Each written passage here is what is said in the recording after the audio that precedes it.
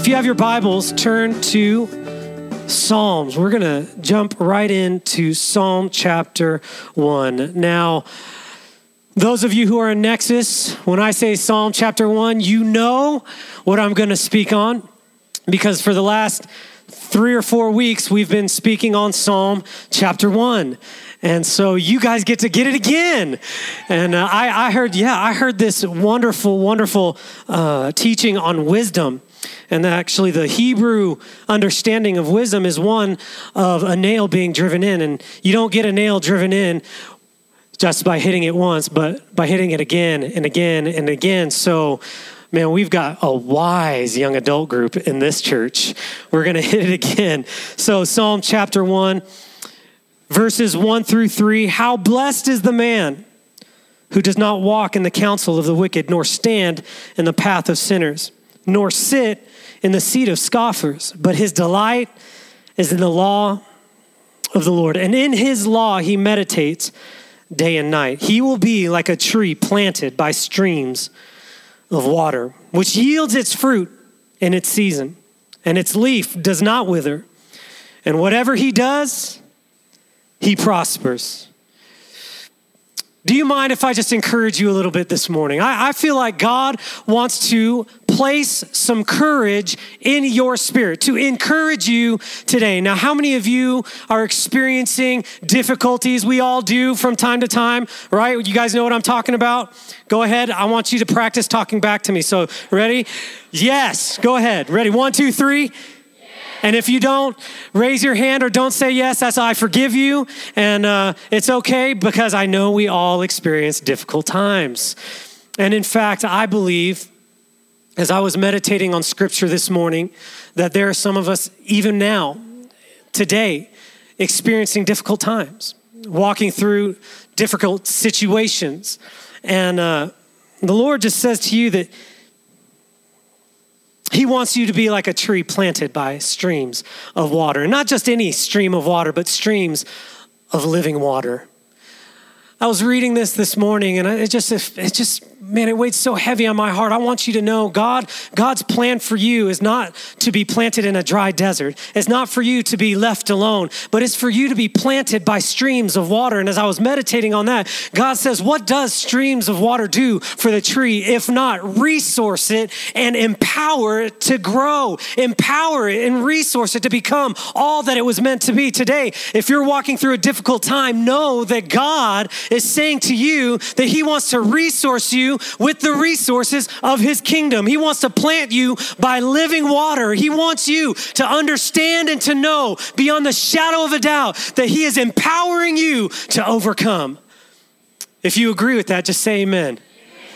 God is empowering you to overcome. Be encouraged, Antioch Church, because God is empowering you to live the fullest measure of your life today. Not tomorrow, not when your trial ends, not when persecution ceases, but in the midst of your persecution and in the midst of your difficulty, God is empowering you to live the victorious life.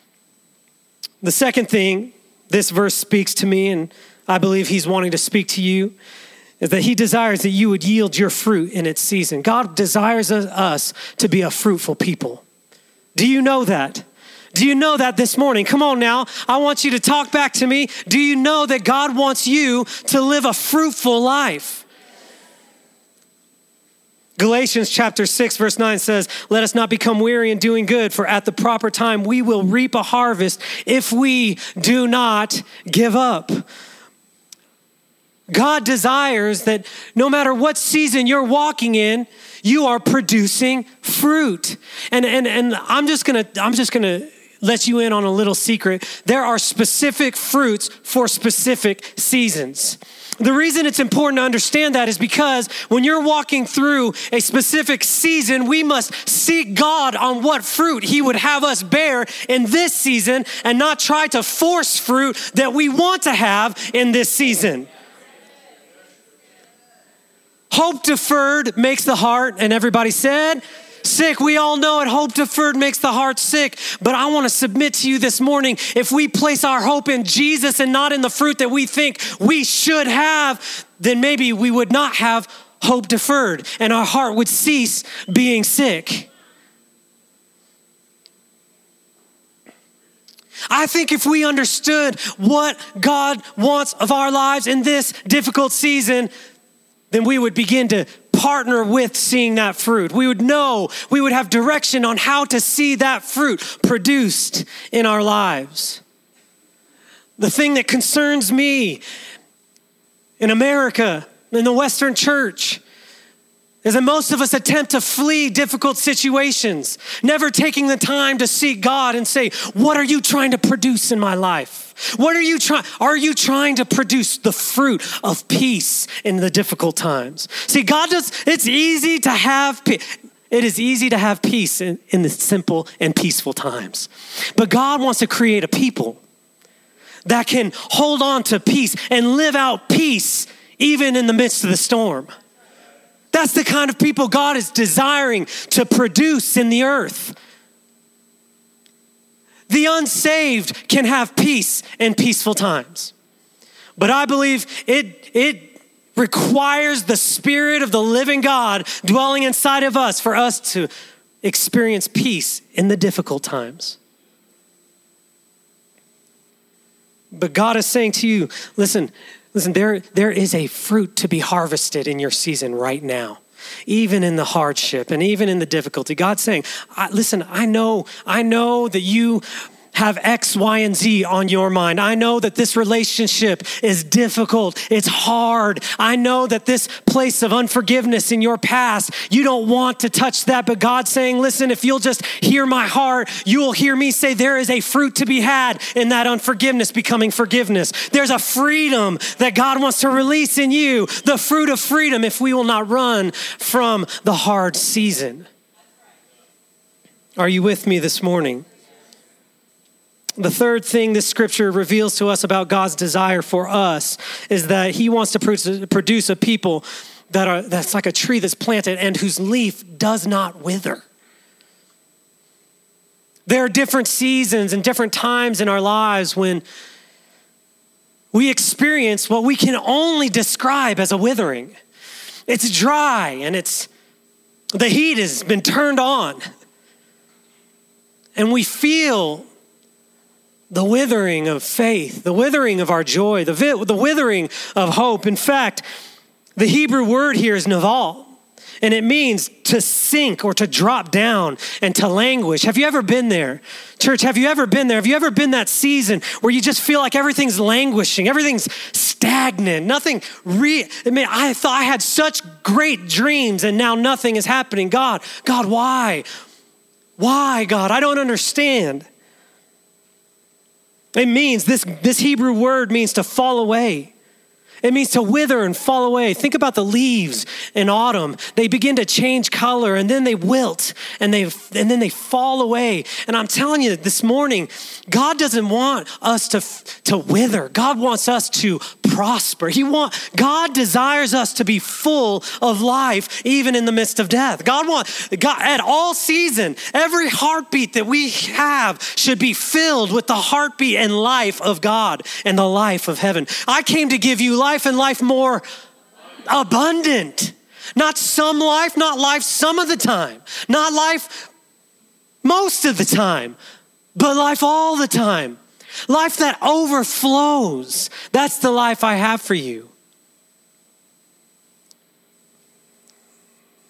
The interesting thing about this Hebrew word, naval, it also means to despise, to regard, and to treat as foolish, to treat with contempt. Have you ever found yourself in a place where you get up and you go to work, or you go to school, or you go to wherever it is you need to go, and everything that happens just frustrates you? Have you ever been in that place? That person who cut somebody else off, they didn't even cut you off on the road. They cut someone else off, and you think, where's the cops when you need? I just wish I could see that cop. Pull them over. Oh, I better slow down. And y'all that are laughing just know, because that's you. You're laughing because it's you. And I'm trying not to laugh because I'm pretending like it's not me, but it's me.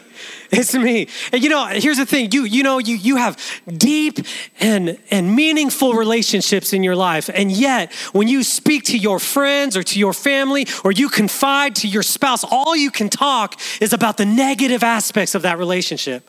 Let's think about this. You love your spouse. You married your spouse. And yet, there are times and seasons when our thoughts and our hearts betray us, and they are filled with bitterness and anger.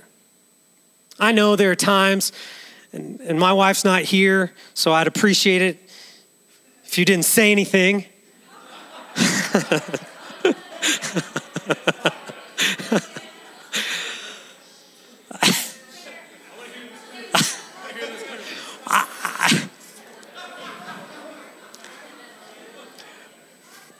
There are times when our relationship is not butterflies and roses.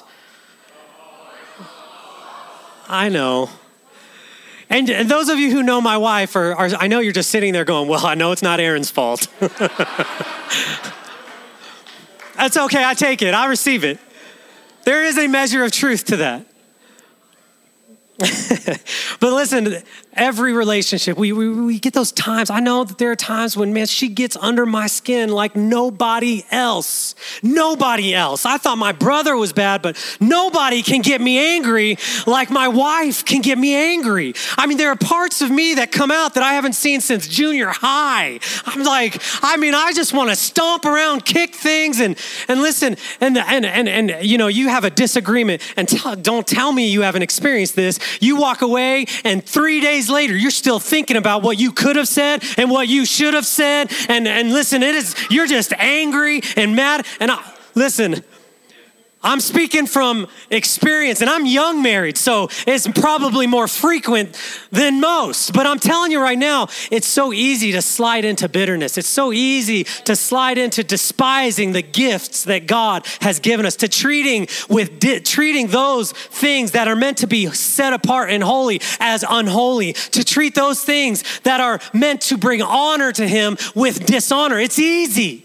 And this is what I would submit to you this morning, that this Hebrew word naval means, listen, when you begin to find yourself in a place of bitterness, where the words of your mouths don't promote life, but they speak despair and anger, and you begin to despise that which is a gift unto you, I submit to you that you are experiencing a withering. There is a withering that is taking place in your soul.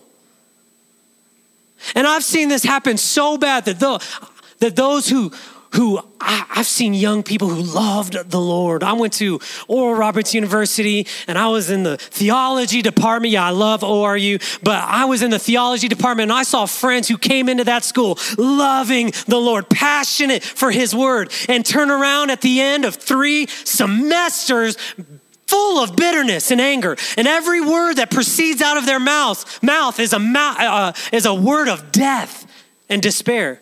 Every speaker that would come into Oral Roberts University and speak at chapel,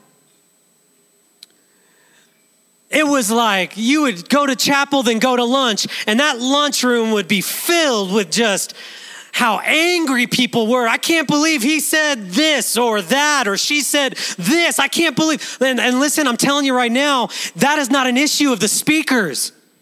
That's not the speaker's issue. That's our issue. That only reveals the withered nature of our soul. But listen, God is saying to us today, there is a lifestyle available to us where we don't experience the withering of our soul. The condition of my soul and my spirit is not contingent upon my external circumstance. I'm planted by streams of living water, and I draw my strength and my sustenance from the living water and not from my experience in this life.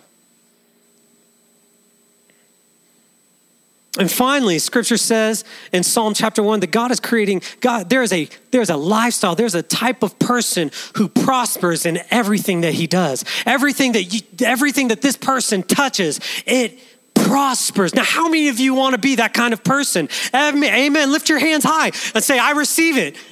Come on, I want to be a person who's prosperous in this. God has called you. I know there's a lot of different teachings on this. But I'm telling you right now, God's scripture says he desires you to be prosperous. To be prosperous. Now, let's just take a moment and understand what exactly scripture is trying to say. The Hebrew word here means to go over or to go through. To go over or to go through. Listen, you might be going through a difficult time, but God wants you to be prosperous in the difficult time. See, we have in America, in Western Christianity, I think we've been infected with the American dream. And when we hear prosperous, we think financially blessed. And while there is a measure of financially blessed that is a part of being prosperous, I'm here to tell you there's more to being prosperous than money. And in fact, if money becomes the very thing that keeps you from crossing over the river and getting into the promised land, then it is not prosperous unto you. It has nothing to do with money. It has nothing to do with your finances. Prosperous means God wants us to be the type of people that when the mountain rises up before us, we can conquer that mountain. We have been filled with the life of God and we can overcome the mountain and we can walk through the valley. That's prosperous. That Hebrew word means to walk through, not to escape. The word prosperous doesn't mean, listen, money can become something, it's a vehicle through which we escape. And if that's the truth, then I submit to you, it is not prosperous. But God wants you to be prosperous. God wants you to be the type of people who can walk through it. It also means to attack, to come upon, to fall upon something. I have seen and have experienced those moments in life when something so bad happens that it's almost beyond comprehension. And in those seasons and in those times, in those situations, I think it's more than valid. It's more than understandable for our hearts to want to escape. I mean, how many of you know what I'm talking about? You experience those times and you just think, I want to get away. But there's a part of the prosperous life that I think bolsters us to where we don't run away. We're not stagnant, but we take the initiative and we attack. We attack that difficult time with the promises of God. We attack the difficult times with his word. Prosperous also means to go on well, to succeed, to be in a specific affair, to succeed, to be successful, to be, and I love this word, profitable. Again, when we hear the word profitable, we immediately think of money. But I want you to just latch on to this definition of profitable. Profitable simply means the addition of value. That's it. When you walk away from an interaction having added value, then it was profitable. Now, why is that important? Well, because I want to be the kind of person who's prosperous. That means every time I talk to someone, I'm adding value to them. And every time when I walk down the street and I bump into somebody, I am adding value to who they are. I'm adding value. Everywhere I go, I add value. I add value. I don't subtract it. I add it. It also means that I want to be the type of person, if I'm going to be prosperous, it means when life and when the enemy tries to steal and kill and destroy, I still come out on the other side having added value into my life. You can try to steal all my money, but I have greater faith in the prosperity of God and his provision than I've ever had before. I've walked away having added value to who I am. There is a life of prosperity that's available to you, church. I'm almost done with the introduction.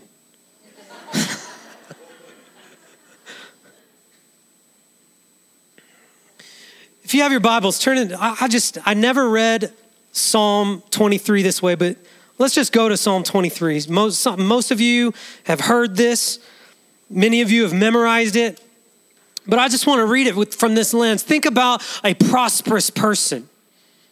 What we just defined as prosperous. I now look at Psalm 23 as the picture of prosperity. It is the journal entry of a man who's learned how to be prosperous in every situation. The Lord is my shepherd, I shall not be in want. He makes me lie down in green pastures. He leads me beside quiet waters. He restores my soul. I'm profitable. My soul has been restored.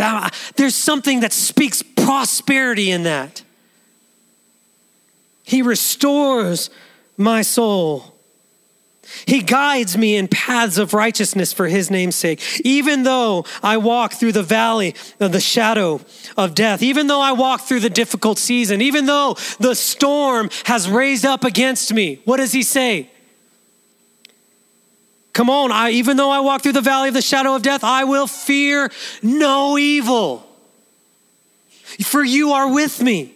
Your rod and your staff, they comfort me. You prepare a table for me in the presence of my enemies. Not when I got away from my enemies. Not when I got to the top of the mountain did you prepare a table. In the middle of my dark season of the soul, God prepared a table for me. In the presence of my enemies. Not when they left, when they were attacking me. God prepared a table for me. Listen, my cup overflows. That's prosperity. That's what God has made available to you.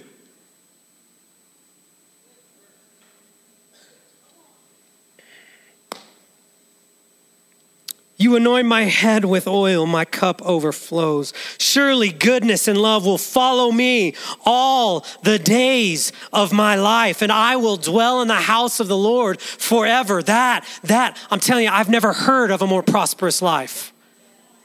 That's the kind of person I want to be. That's the kind of prosperous person God has called us to be.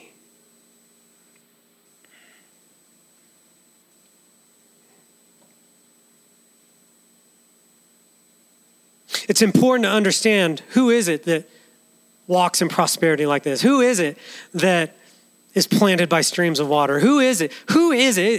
You know who it is? It's the man who is planted. He is like a tree that is planted by streams of water. And this morning, I think it's important for us to hone in on that. I'm going to do my best to very quickly give you 5 different lessons that we can learn from being planted. I think God's saying to you, listen, my desire for you is to experience this type of life. And in order for that to happen, you must be a planted people. You must be a planted people. So 5 lessons that we can learn from being planted. Number 1, planted people are submitted to the presence and authority of a planter.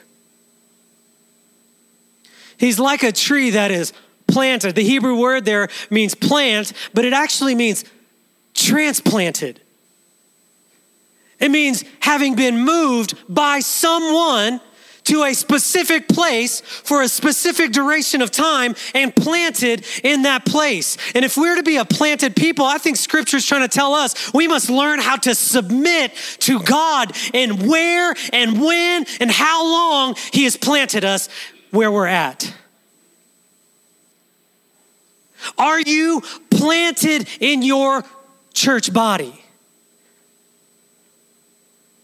We see people bouncing around from church to church to church. And I'm telling you right now, I understand God does transplant us. That is not the issue here. But the issue that I am contending with right now is the ability to stay in a place until God says, okay, now I want to move you.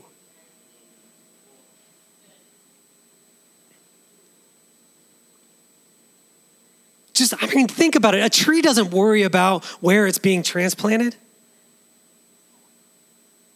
It doesn't try to plant itself. All it does is it submits to the wisdom. It submits to the power and the design of the planter. You want to be a planted person, then listen, church, we must learn how to hear his voice and just say, God, whatever you want. I trust you. I may not agree. I may not agree, but I trust you. And I'll stay here until you make it abundantly clear that you are moving me.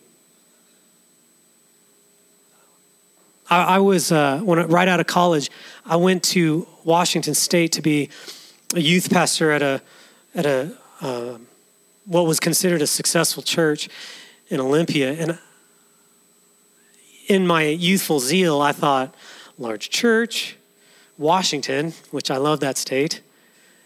I thought, man, this must be God's will. And I just went. I never really sat down to ask him. I just went. And I experienced two of the most difficult years of my life. I had no family. There were no Jonathan David relationships for me there. Do you guys understand the season I'm talking about that describe it? You've ever experienced this? You feel so isolated, so alone. And I'm telling you right now, I experienced not life, but I experienced a very specific type of withering in that season. But the Lord's so good. He'll take a season like that and he'll say, I can work this for good. I can make this good in you if you let me. And my parents tried to convince me, Dan, you've got to leave that church. Just leave. Quit. You should quit. And I had people in the congregation, good intentions, come up and tell me and start talking bad about the senior pastor and the leaders who are over me and say, you're becoming like them. You should not become like them. You should just leave. And there was one particular moment. I was setting up, I was a workhorse at that church. I was like anything physical that needed to be done, just call Dan. He lives real close to the church. And so I was setting up these portable stages alone in this big auditorium. And you guys, someone called me on my phone and it was just another person with good intentions who'd been hurt by church leadership. And they started railing against it and saying, Dan, you're becoming just like them and you're defending them and you need to just leave. And I just said, sorry, I understand. And I was so young, I didn't know what to say. So praise God, I didn't say anything. I just said,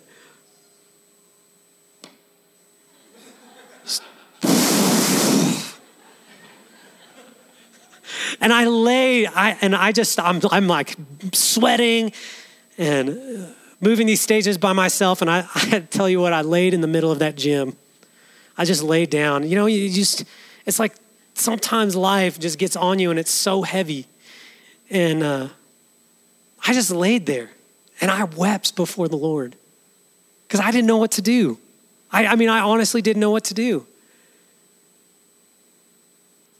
My parents were living in the Middle East at the time. And my family was in the military. I moved every 3 years of my life. So it's not like I didn't have a structure or a community that I was a part of that could support me in a difficult time like that. I just laid there, broken, weeping, not saying anything. And finally, these words came out of my mouth. This has only happened a few times to me, that it's a prayer that I did not consciously think of. It just straight from the burden of my soul, it just came out, it just popped out of my mouth. And then I thought about it. And this deep cry welled up within me, and I said, God, I'm not going to leave until you move me. And I didn't even understand what that meant. I just knew, I was like, God, I'm setting my face like flint, and I believe that you've got something good for me, and I'm just going to stick it out until you move me. And there came a time when the Lord moved me. He transplanted me. But I'm telling you right now, I believe if I'd have taken the advice of all those people, well-intentioned people, I would have missed out. And I would have missed out on the fruit of the Lord in my life. I'd have missed out on something very important being instilled in me. I would not have walked away from that situation having profited. I would have walked away in the red. I'd have walked away in the negative. I'd have walked away giving, and empty. But God doesn't want you to leave empty. God doesn't want you to leave empty.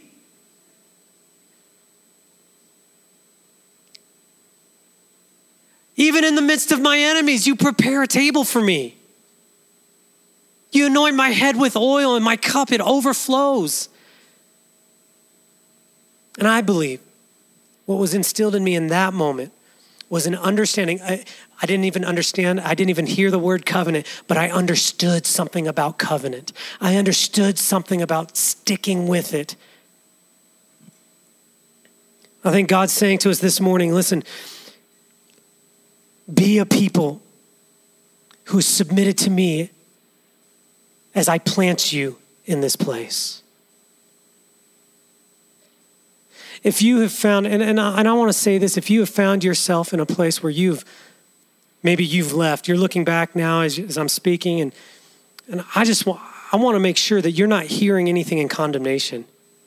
The Lord isn't condemning you for maybe a past decision where you might have left, because Lord knows I do this. I have left. I have left. But what the Lord is saying is, there's a path to the abundant, prosperous life.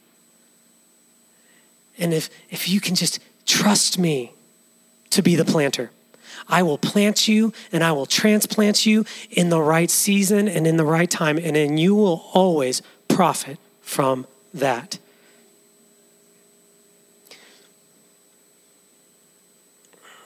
Number 2, planted people are unmoving and steadfast in nature. When you think about a tree that is truly planted, you can hear the implication. Planted, unmoving, unswerving, persevering, steadfast. The NASB translates it as, he will be like a tree firmly planted. Planted people are the kind of people who can weather the storm.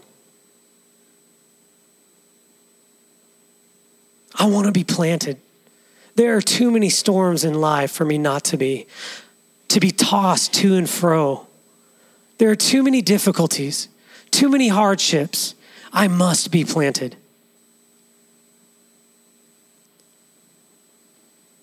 Number 3, planted people experience life in all circumstances.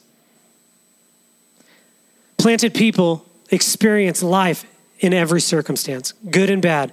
There is a foundational truth, a connection and an understanding of life and life more abundant that does not leave us. It is in us, and we understand it, because the tree that is planted by streams of water, it is drawing life from that water. The storm can rage all around the tree. It can rain. The rains can buffet the tree. But I'm telling you right now, the tree is still, even then, garnering life from that stream. Planted people experience life. We can put our faith in that. There is a life available to us, no matter how dry our season is. There's always, always, always, always life available to us. Philippians chapter 4, verses 11 through 13. I think Paul touches on this when he says, for I've learned to be content in whatever circumstance I am in. I've learned to be content in whether I'm hungry or just starving to death, I've learned how to be content. Why is that? How did Paul learn to do that? I think it's because he was planted. He was steadfastly planted. And he was drawing life from a spiritual source and not just a physical source. You still with me this morning? Lesson number 4, planted people experience transformation. Planted people experience transformation. 1 Corinthians chapter 15, verse 42. If you could pull that up for me, that would be wonderful. 1 Corinthians chapter 15, verse 42. Scripture says, so also is the resurrection of the dead. It is sown, the body is sown a perishable body, but it is raised an imperishable body. It is sown in dishonor. It is raised in glory. It is sown in weakness. It is raised in power. I think we're seeing a principle of God's kingdom in being planted. And that is when you are planted, you experience transformation. The word sown is just another word for planting. So your weakness is planted, but from that transformation takes place and it becomes power. And I love this because listen, transformation is not a cutting away and a getting rid of the old to be replaced by the new. That's not what transformation is. Transformation is a metamorphosis of one substance into another. That means we don't have to run from our weaknesses. We don't have to hide our weaknesses. We can bring them into the light and say, God, I'm staying planted. I'm planting this in you. And I'm expecting from this impurity, you're going to transform it into, you're going to raise it up as purity. I remember this book by C.S. Lewis, The Great Divorce. He describes this scene where this man is talking with an angel and he has this lizard type creature on his shoulder. It's whispering in his ear. And the angel says, let me just kill this. Let me destroy this little lizard. And the man's like, no, it's okay. He'll be quiet. It's going to be okay. No, he's going to pretend like he's not even there. It's okay. No. And then he says, no, well, okay, wait. Don't kill it. I will take care of it. I'm going to take care of this and I'm going to get it off of me. And he can never get it off of him and it's influencing him. And finally the angel said, please, let me take care of this for you. And the guy's like, no. Please don't do this. It's so embarrassing. It's so embarrassing. I can't bring it into the light. It's going to hurt too much. If you take this from me, it's going to hurt. It's going to kill me. Finally, the angel says, let me do this. Let me make you free. The man says, fine, just do it. And he breaks the back of this little creature. And the most amazing thing happens. C.S. Lewis is so brilliant. He just says, that lizard falls to the ground. And instead of dying and fading away, it begins to writhe and convulse and grow and change. And in the blink of an eye, it's been transformed into this mammoth horse, strong, pure white as snow. And the man himself is transformed and he jumps onto the back of this horse and this horse takes off faster than light and he rides it into the very cities of God.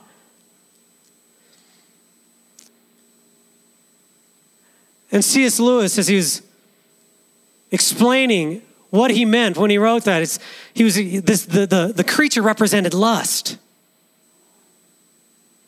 And the man's embarrassed and the man wants to hide it. And the man he feels like if you kill this, it's going to kill something in me. I'm going to die. It's too hard. But when he allowed this heavenly being to destroy this creature, the creature didn't fade away. It became the very vehicle that moved him into the city of God, into the promises of God. I think we have an unhealthy desire to cover up our sin.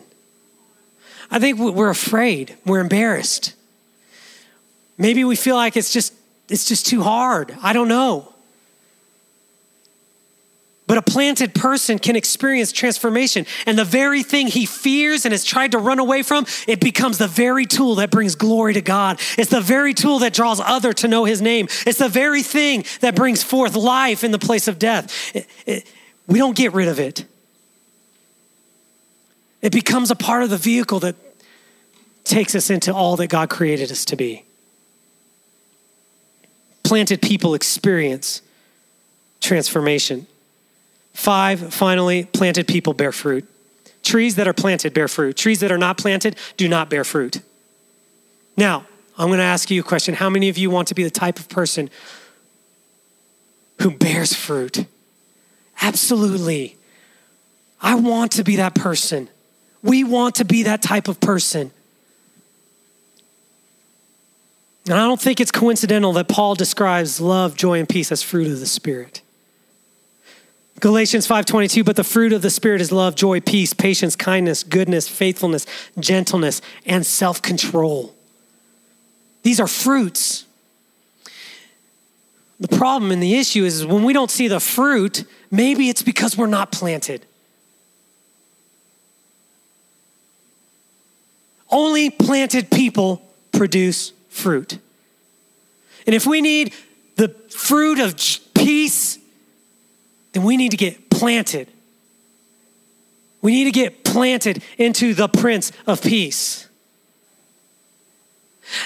Sometimes there is a truth that says, if I want this type of fruit, I need to plant that seed.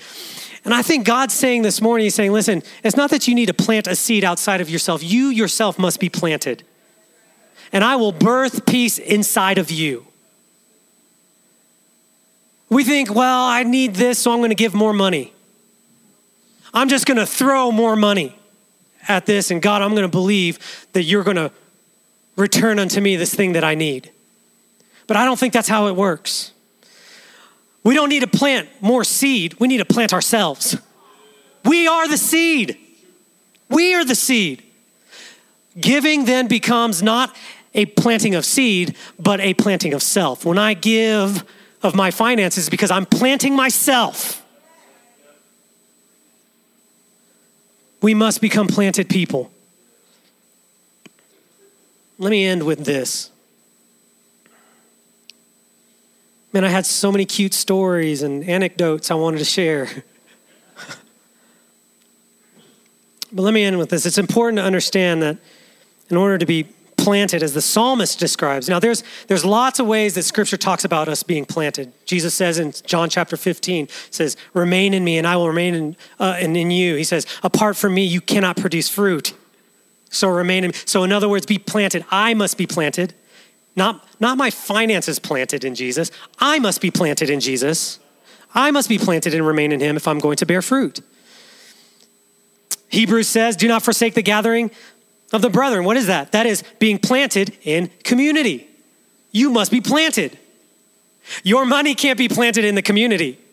It's not what God wants. He wants you to be planted in the community.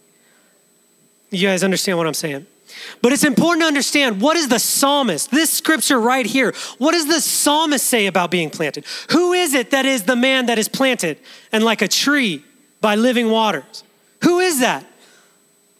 Very simply, it's those whose delight is in the law of the Lord, who meditates on it day and night. The word of the Lord that has been coming forth in Nexus and in my life personally is one of loving again God's word. We love God's spoken word in Antioch Church, as we should. God is speaking to us today. It didn't stop. But just as important as God's spoken word is this thing we call Scripture, this thing we call the Bible. We need to be a people of God's word. The one who, and listen, I'm not talking about just reading it every day, a chapter every day. No. It says, he's whose delight is in it. Longing. The same word delight is found in the word pant when the psalmist says, as the deer pants for living water, so I pant after you. It's the same word. The one whose delight is in the law of the Lord, whose longing, thirsting, so consumes me for your written word. Hebrews says this, it says that God's word is living and active, sharper than any double-edged sword. It separates soul from spirit. That's why we need the written word, because when we receive the spoken word, the written word helps us to divide our soul and our desires and our brokenness from his word that is spoken to us. We need his word. I believe what the psalmist is saying is you want to experience a life without the wither. You want to experience a life that is prosperous and in every way. Then be a people who is consumed with the written word of God, loving it, delighting in it. I'm not talking about religiously reading it. I'm talking about loving God's word. And so my question to you this morning is this. It's not, are you planted? My question to you is, could you describe yourself as a man or a woman of God's word? Can you describe your lifestyle as one reflecting the scriptures? One of the questions that has convicted me since this word has come forth in my life is the Holy Spirit, just frankly, he asked me, he said, Dan, when's the last time you really, really memorized scripture? Has your phone become a replacement for writing the word upon the tablet of your heart?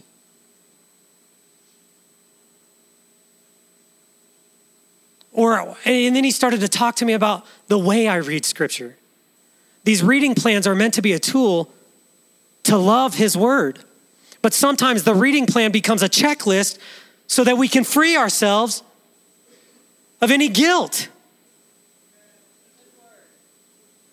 And I think God's saying, look, I'm not looking for people who just read the word and check it off their to-do list. I'm looking for people who love the word so much that they're meditating on it every day and every night. Every moment is consumed with a longing to read his word. And I got to be honest with you, I am falling woefully short in that regard. And I have fallen woefully short. But over the last few weeks, I have been saying, God, increase my love for your word. Would you just stir up my desire? God, I want to love your word again. There was a time when I would read the scriptures. I wouldn't even read the scriptures. I'd open up my Bible and I had this large print red letter Bible as a sophomore in high school.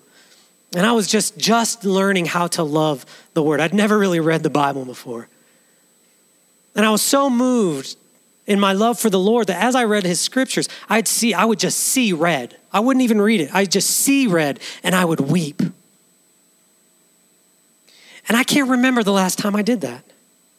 I can't remember the last time I just wept at the mere mention of scripture. And the Lord said, Dan, be a man that delights in my word. Let your reading be a fruit of your intense desire for my word. And if you can do that, then you will be as a tree planted. Then you will be like a tree planted. Not when you do everything right. When you love my word. Not when you. Some people walk around saying, I read the Bible straight through every year. And I want to say, big deal. Because I don't want to be the kind of person who just reads through the Bible. If I spend 1 year in just a single passage, so be it. I'm in the word. I love the word. Now, if someone can come say to me, man, I love God's word. I am moved. That moves me. Antioch Church, I'm just trying to communicate this. God is calling us. I believe he's calling this church. I want to challenge you this morning to go home and spend some heartfelt time in conversation with the Lord and to ask him, Lord, do I really love your word? I would encourage you to do this. Read Psalm 119. Just begin to read it and ask yourself, is this my prayer? Psalm 119. Oh, how I love thy law, the psalmist says. How I love thy law. Can I say that about myself? Oh man, he's called you to be a people so prosperous and fruitful. I pray you walk away from this day and this service saying, I now have a way to be that which you've called me to be. Not to do what you've called me to do, but to be what God has called me to be. That's what's important here. You guys hear my heart this morning? It's changing my life. I was trying to think of a different word to speak this morning because I've spoken it 3 times in Nexus. These young adults are like, oh my God, again. And the Lord just wouldn't let me go. And the fact that I'm experiencing such life from my journey in God's word right now, I'm overflowing. I can't help but tell you. Can I pray for you this morning? Heavenly Father, whatever was from my soul, would you just cut that out? And whatever is of your spirit, would you cause it to burrow deep in our hearts and in our spirits? And I pray, Lord Jesus, I pray it would bug us all week. I just pray that we would be bothered all week by this word, that we would just, I want to get in God's word more. I want to love it once again. I want to love your word. I want to be a people of your word.